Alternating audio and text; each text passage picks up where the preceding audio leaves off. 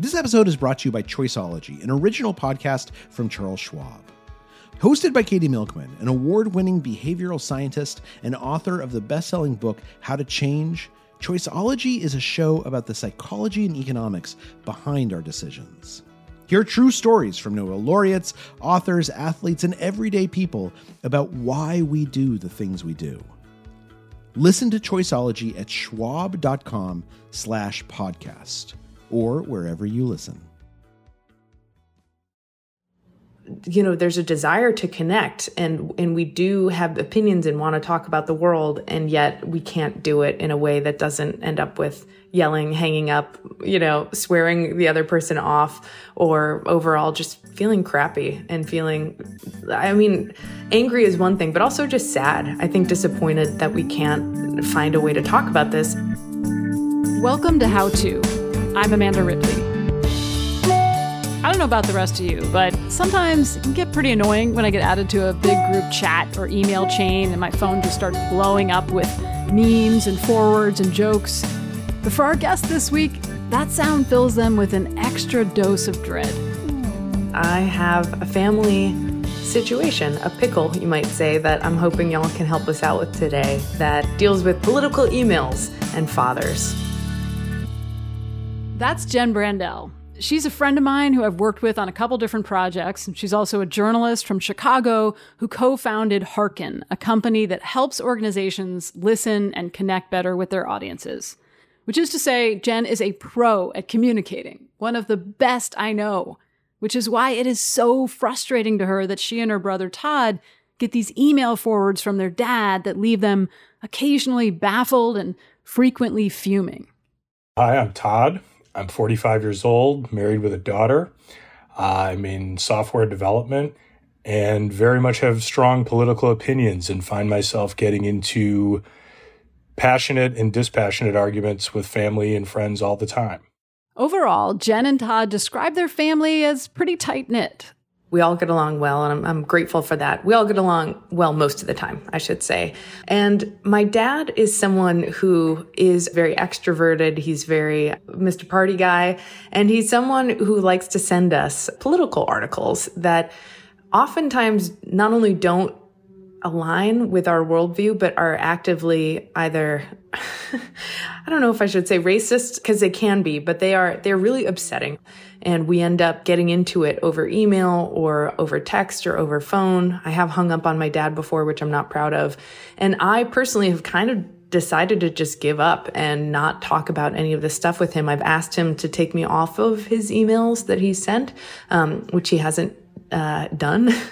Now, you might be wondering, what are these emails? Well, they usually start out with pretty benign subject lines like food for thought.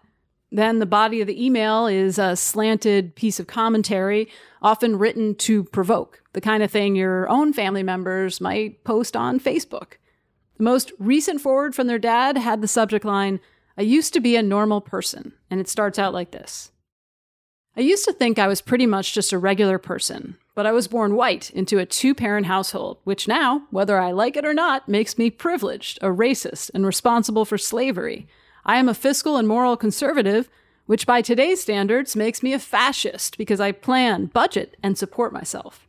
It goes on from there, but you get the idea. These emails, they just appear in Jen and Todd's inboxes without much context, and they go out to a large group of people.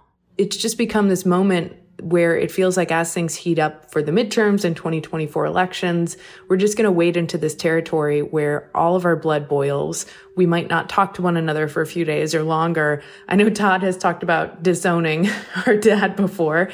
Disowning our father is a little tongue-in-cheek, but the conversation just always tends to devolve into labels and political parties and what about this and, all the whataboutisms. So that's the part that just gets me really frustrated. And that's where I'll think we're having a breakthrough and I think we're having meaningful conversation. And then I realize at the very end, he'll say something where it's like, we're right back to where we started. Like none of this has landed. And I've tried everything. I've tried writing long, thorough, thoughtful, hopefully empathetic emails back to him where I'm trying not to just be like, I can't believe you said that, or, not trying to be actively mean to him or condescending. So it sounds like it's kind of a crack in the foundation and you would like to have better conversations about hard things that matter to you. Is that right? I'd say that's correct. And if we're people who already have a pretty good foundation and relationship to go off of, and we can't do this in, I don't even want to say a civil way, but in a way that allows us to connect on this, then I know that's happening everywhere across the country. And the divisiveness that we're experiencing right now as a country is a representation of what's happening too at the dinner table. And I feel like as much as the problem can start here, the solution might be able to as well. Nearly half of Americans say they've stopped talking to someone about politics due to something they said. You all know this. We're increasingly sorting ourselves into segregated political camps, which usually doesn't end well throughout history. We hang out with each other less, we marry and date less outside of our own party. Research shows that people are even discriminating against job applicants based on their politics. So conversations like this with our family might be the last best path to understanding each other and interrupting that spiral, which is why we called Monica. My name is Monica Guzman. I am a senior fellow for public practice at Braver Angels. That's a large grassroots nonprofit working to depolarize America. And I'm also the author of I Never Thought of It That Way, How to Have Fearlessly Curious Conversations in Dangerously Divided Times. Monica has helped tons of people to communicate across the political chasm in our country. And she knows from personal experience how hard and how worthwhile it can be. So we've tackled this challenge before on the show, giving listeners advice for talking about politics. And it was a great episode, highly recommend it. But this is the first time we'll get to actually hear the difficult conversation that results from all this coaching in real life. This is the first in a special 2-part episode where you'll have a front row seat to Jen and Todd's conversation with their dad, with play-by-play analysis from Monica. It's a really cool opportunity to hear what works, what gets a little messy, and how much more interesting conversations about politics could be when we get beyond the usual talking points and discover what it is we're really arguing about. Stay with us.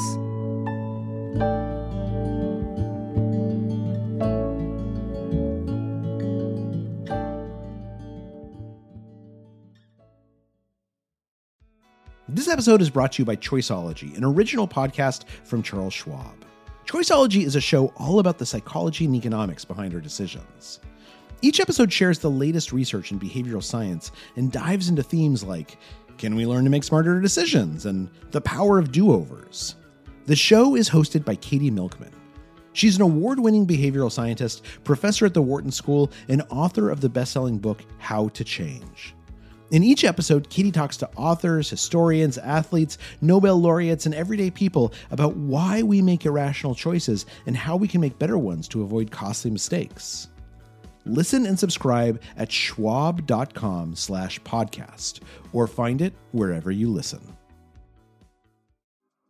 Apple Card is the perfect cashback rewards credit card. You earn up to 3% daily cash on every purchase every day. That's 3% on your favorite products at Apple, 2% on all other Apple Card with Apple Pay purchases, and 1% on anything you buy with your titanium Apple Card or virtual card number. Visit apple.co/card calculator to see how much you can earn. Apple Card issued by Goldman Sachs Bank USA, Salt Lake City branch. Subject to credit approval. Terms apply.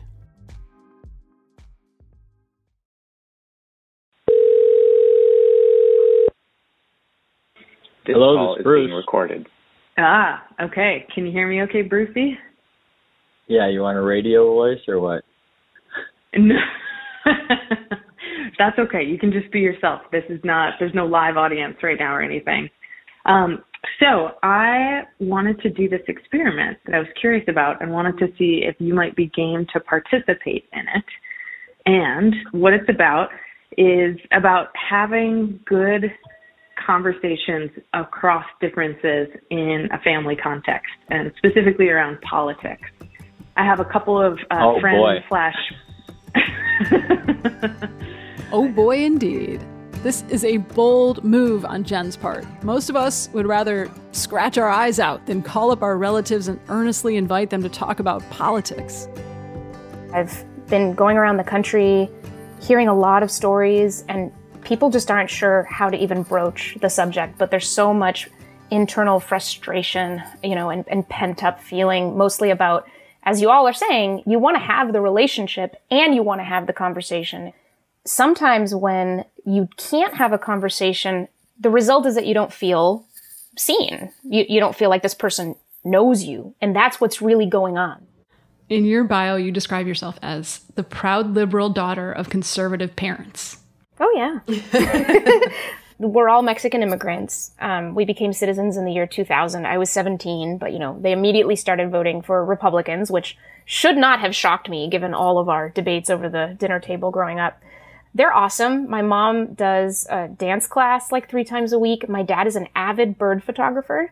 And I tell a story about how he was doing his bird trail walking thing, and he saw this photographer that he admires on Instagram and had never met, and they start to chat, and the other photographer assumed, given his Mexican accent and the fact that the election was around the corner and that they were in Seattle, that my dad hated Trump and didn't want Trump to win.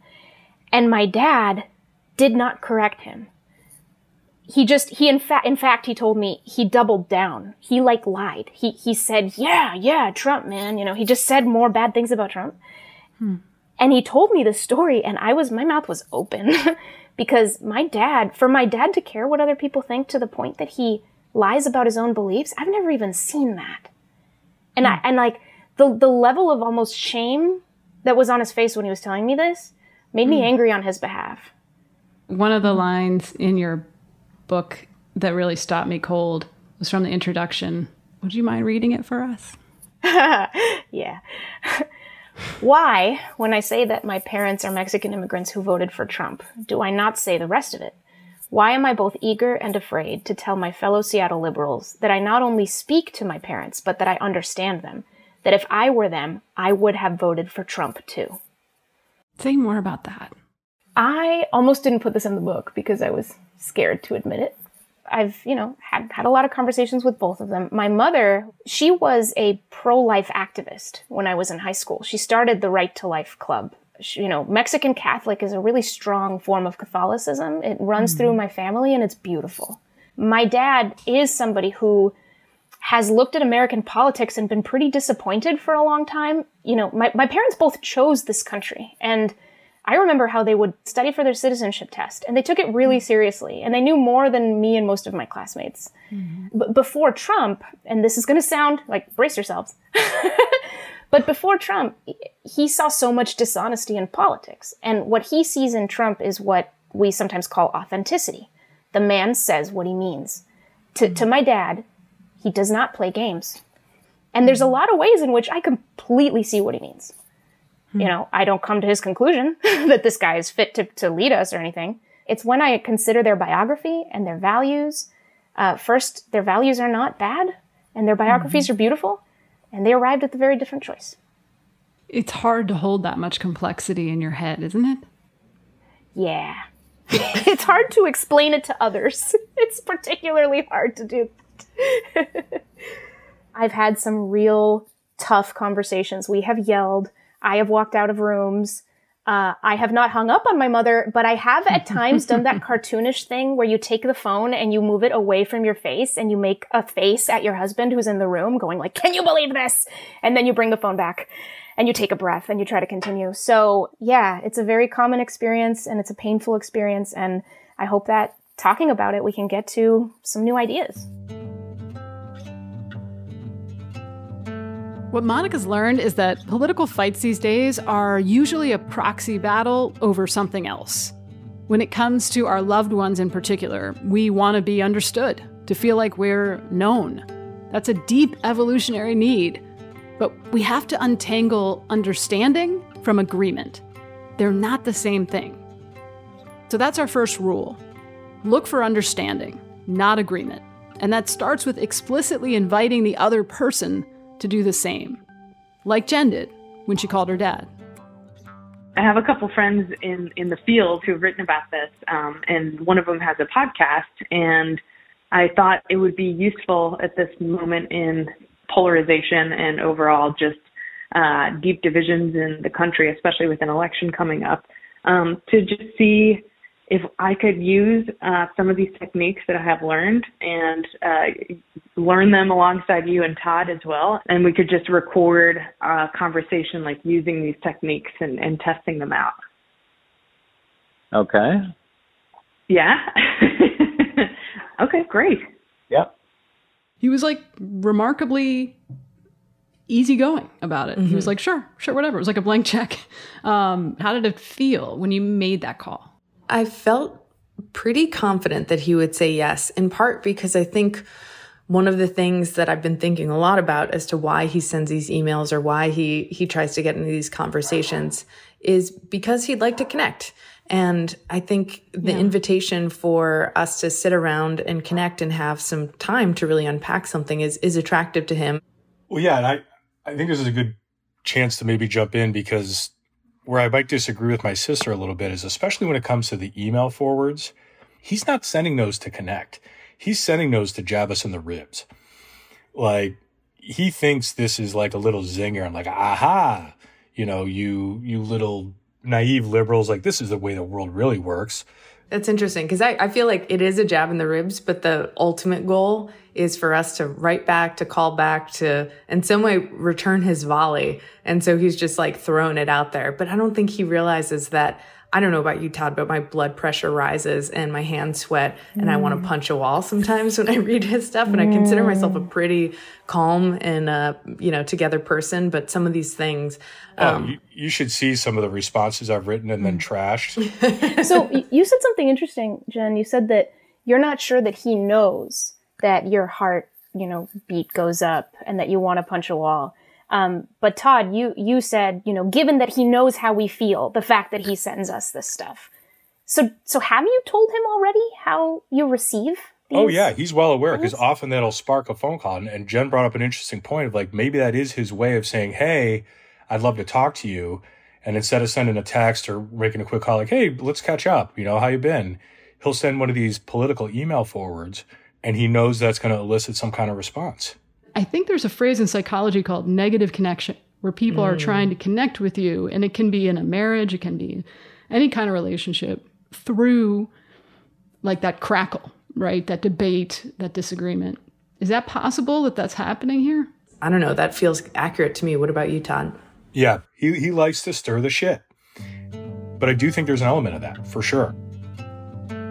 So we all know that in most families, everyone has well-worn roles they play, for better and for worse. And it's really hard to change those roles. But the first step is to notice what's happening.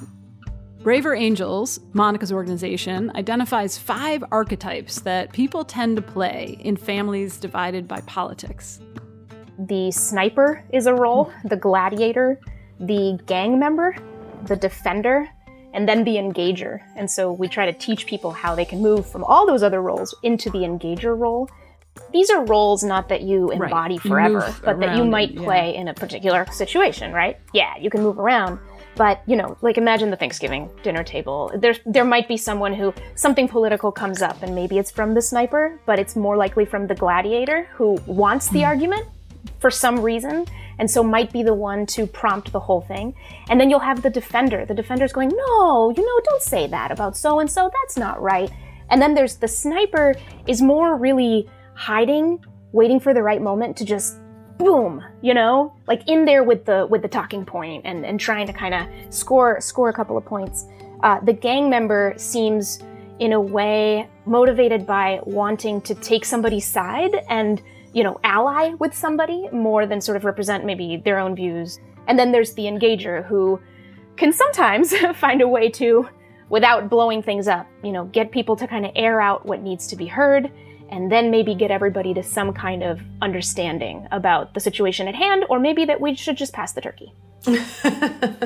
What do you guys think about that? Do you think your dad moves through a few of these different roles depending on the context? I think so. Yeah, I definitely feel like the sniper and the gladiator are where I see him show up in terms of politics. moments in those conversations. What about you, Todd? Yeah, I think the same. Mm-hmm. Mm-hmm. And which role do you think that you play?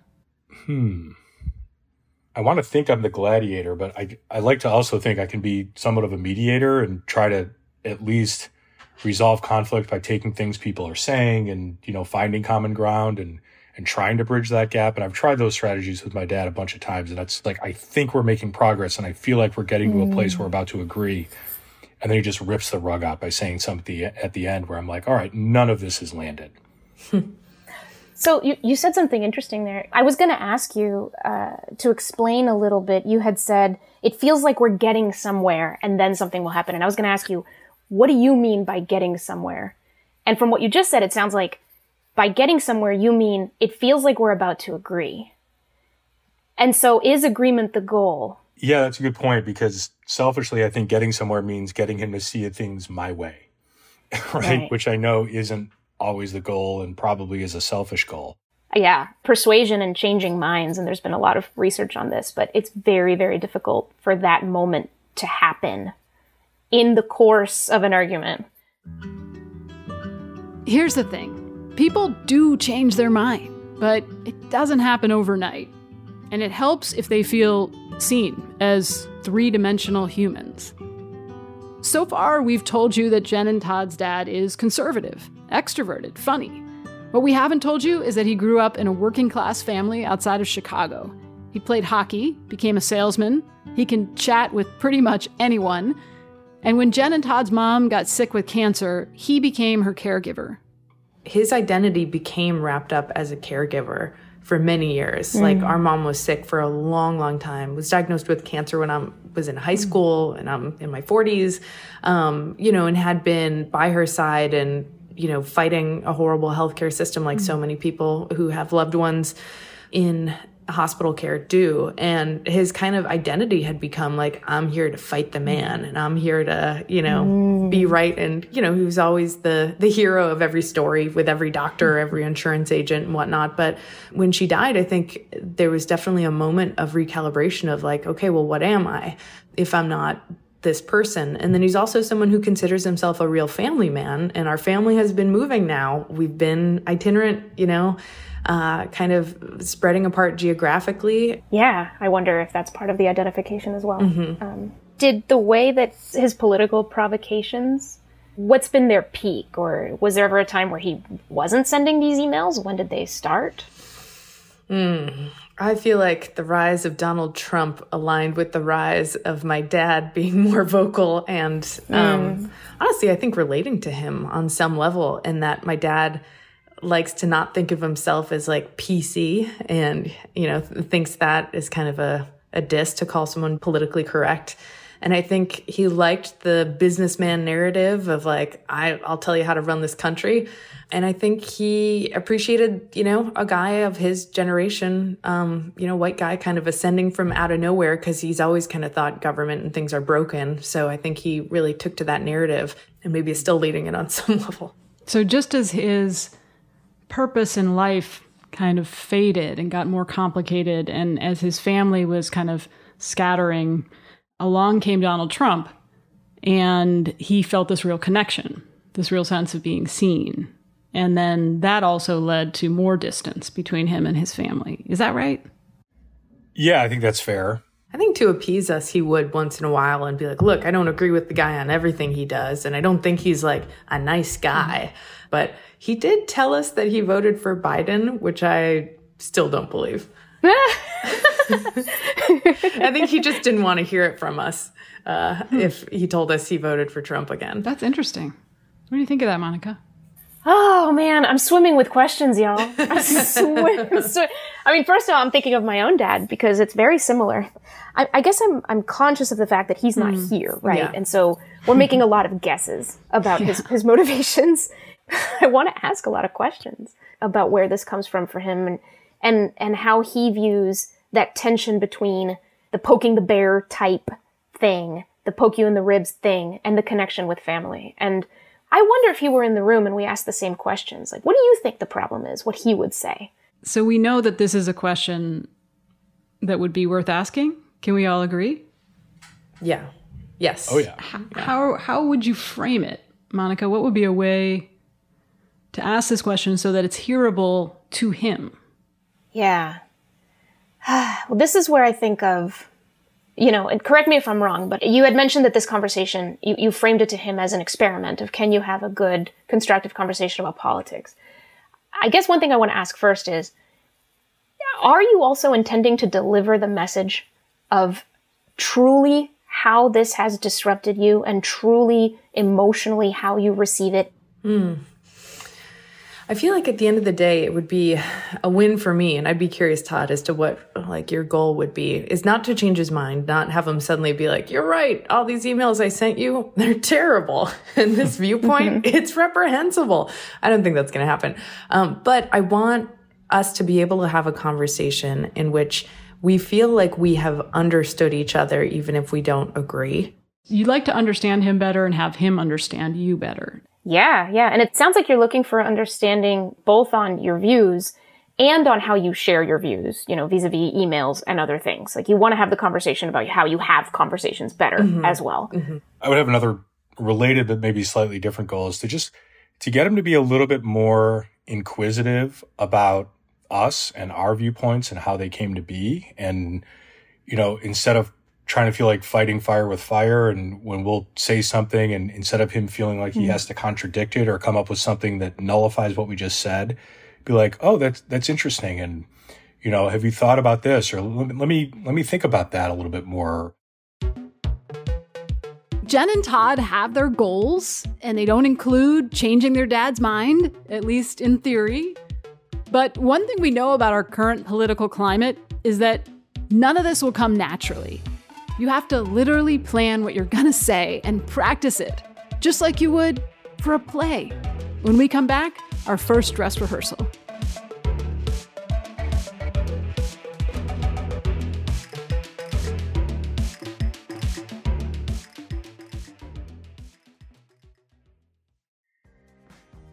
This episode is brought to you by Defender. For those who embrace the impossible, the Defender 110 is up for the adventure.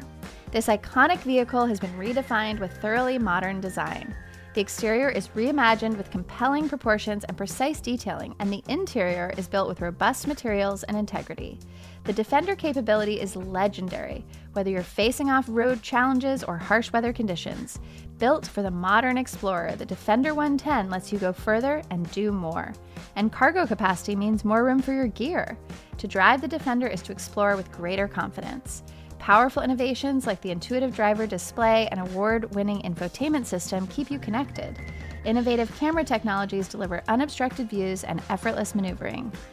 Ready for a wide range of adventures, the Defender family features the two-door Defender 90, the Defender 110, and the Defender 130, which seats up to 8. A vehicle made to go further, the Defender 110. Learn more at LandRoverUSA.com/Defender. We're back with Jen and Todd, siblings who really want to change how they debate politics with their father. And Monica Guzman, author of I Never Thought of It That Way, How to Have Fearlessly Curious Conversations in Dangerously Divided Times. Now, we're going to dive into conversational tactics. The most important one, make it personal. When people become storytellers for a bit and they don't go straight into debate, there's a far deeper and richer chance for people to feel heard and understood. If he goes, well, did I ever tell you about that time, with my family when so-and-so, like 30 years ago? And he might just come out with a story you've never heard before.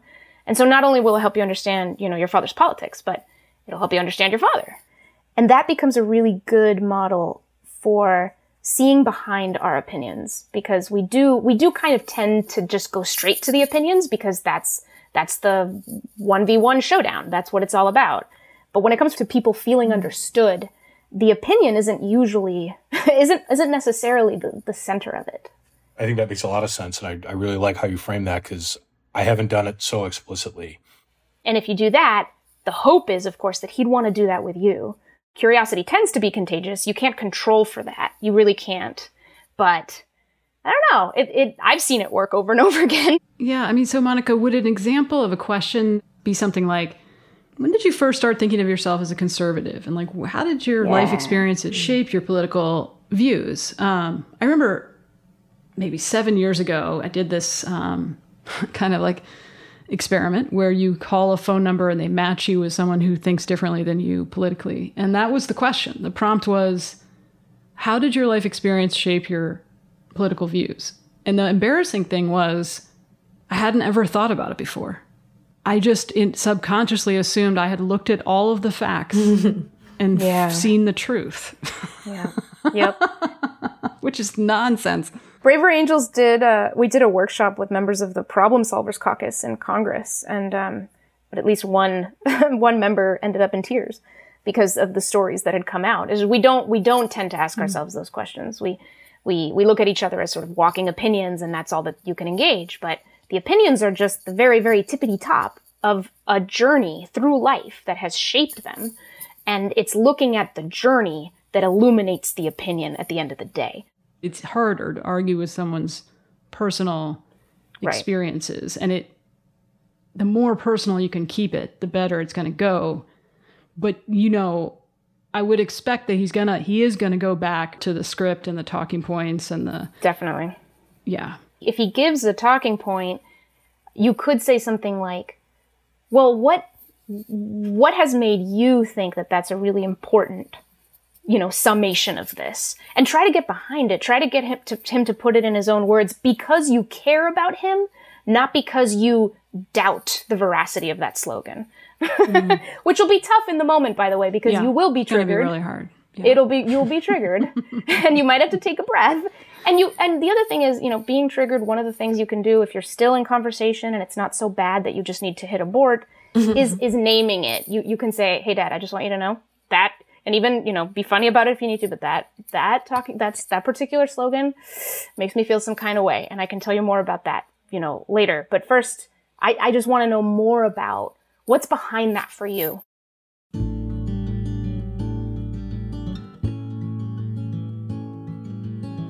What would it be like to have this conversation without labels and buzzwords? What if neither of us said racist? But we could still talk about what that is, right? So you could define what that is, like be specific. And you don't have to say progressive or Trump supporter or like, what if you actually didn't have those labels to lean on? That's a great idea. That sounds like a challenge that I will try to accept. One thing that I have encountered a lot that Dad's done, I don't know if he's done it to you, Todd, but this kind of like the moment he feels up against the wall in some sort of an argument or that he doesn't know where to go, he'll just start talking about we must do this as a nation. We have always like our, brothers and sisters and, like he will just get really highfalutin and really abstract and talk about like we the people. And I don't know how to respond to that other than being like, who are you delivering the speech to? Like, what are you trying to tell me here? Oh yeah, the kumbaya vague platitudes. Yeah, that's his favorite escape hatch. Why is it an escape hatch? Why did you call it that? Because I like to pin him down and like put him into corners in an argument, and then when he realizes he's cornered, he escapes by just going to these vague platitudes. We all just need to get along, Like Monica, when you were talking about the different typologies of people in these family conversations, I was like, I want to add two more. One is the litigator, which Todd would be. And then I would be the ghost of like, I'm out of here. This feels totally unproductive. Yeah, well, you did say, you were pretty honest about it. You did say you're the gladiator, Todd, earlier. So, and earlier you said, maybe it's selfish to want to persuade him. And I guess, I don't know, Monica, I don't feel like that's selfish. I feel like that's very human, like very natural. I think the problem with it is it's not going to work. Right. And if it does work, it won't work in that conversation, especially if your identities are firmly opposed to each other. It could be, and hopefully, you never know, that you're planting seeds in each other's minds that could grow into something later on. But the chances of that happening that quickly and then being admitted to by the other person are extremely low. But what ups those chances is lowering the threat level. So we've now got 3 concrete tactics. Get personal, drop the labels, and play the long game. I think that there is this sense that once somebody shares something that you believe to be completely unfactual, that has to be the end of the conversation, because your only choice is to correct them and get them to admit they're wrong. Or that's it, or you walk away, there's nothing more to talk about. And this is, I know, difficult. This is difficult, but I think that the thing to do there is to keep in mind that the conversation about what is true is not the only conversation we can be having. And here I'm borrowing from a friend of mine wrote a book called Why Are We Yelling? And he says that there's 3 types of conversations we have across disagreement. It's the conversation about what is true, the conversation about what is meaningful, and the conversation about what is useful. So when you get to a place where you clearly have different facts or different beliefs at the level of truth and fact, have the conversation about what is meaningful. You can still continue. You can say, I'll register the fact that I don't see it that way at all, but I want to know how you arrived at that. And then follow that rabbit hole as far as you're able. And you might get to some pretty interesting places. I have found it to be the case that, false stories soar because people relate to something in them that's true. The thing I keep coming back to in my mind is human beings are not, in fact, rational creatures.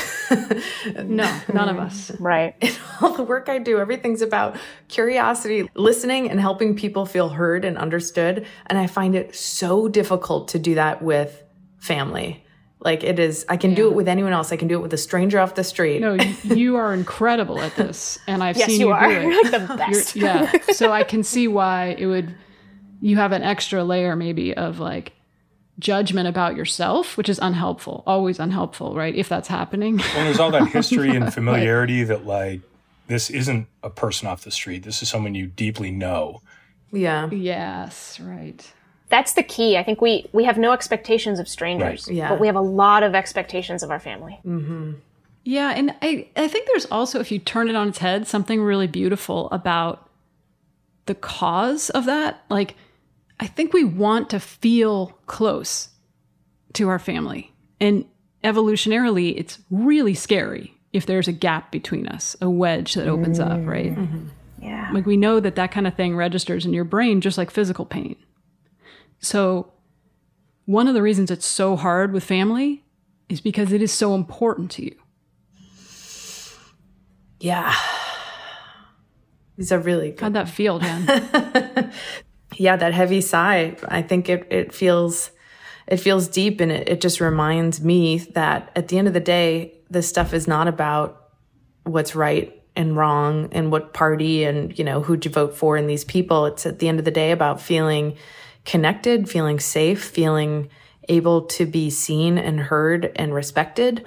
I'm excited. Like I want to have this conversation so we can get to some of the real depths here in the family. And like you said, to feel closer at the end of the day and not feel like I want to push this person away because we just can't talk about anything meaningful without it getting immediately political.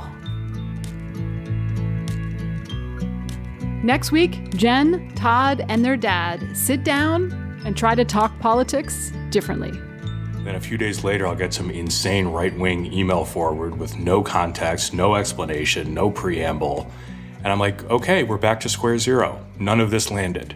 Maybe that's because you're taking it as that those are my beliefs. Because there's nothing to tell me they're not. There's no framing or context of the message. And that's somewhat by intent. Is it? Yeah. We're going to huddle up and play the tape, like football players after a game, to talk about the X's and the O's, the touchdowns, the fumbles, what worked and what didn't. You won't want to miss it. Do you have an awkward conversation your family really needs to have? Send us a note at howto@slate.com or leave us a voicemail at 646-495-4001. And we'd love to have you on the show. And if you like what you heard today, please give us a rating and a review and tell a friend. That helps us help more people. How To's executive producer is Derek John. Rosemary Belson and Kevin Bendis produced this episode. Merritt Jacob is senior technical director. Charles Duhigg created the show. I'm Amanda Ripley. Thanks for listening.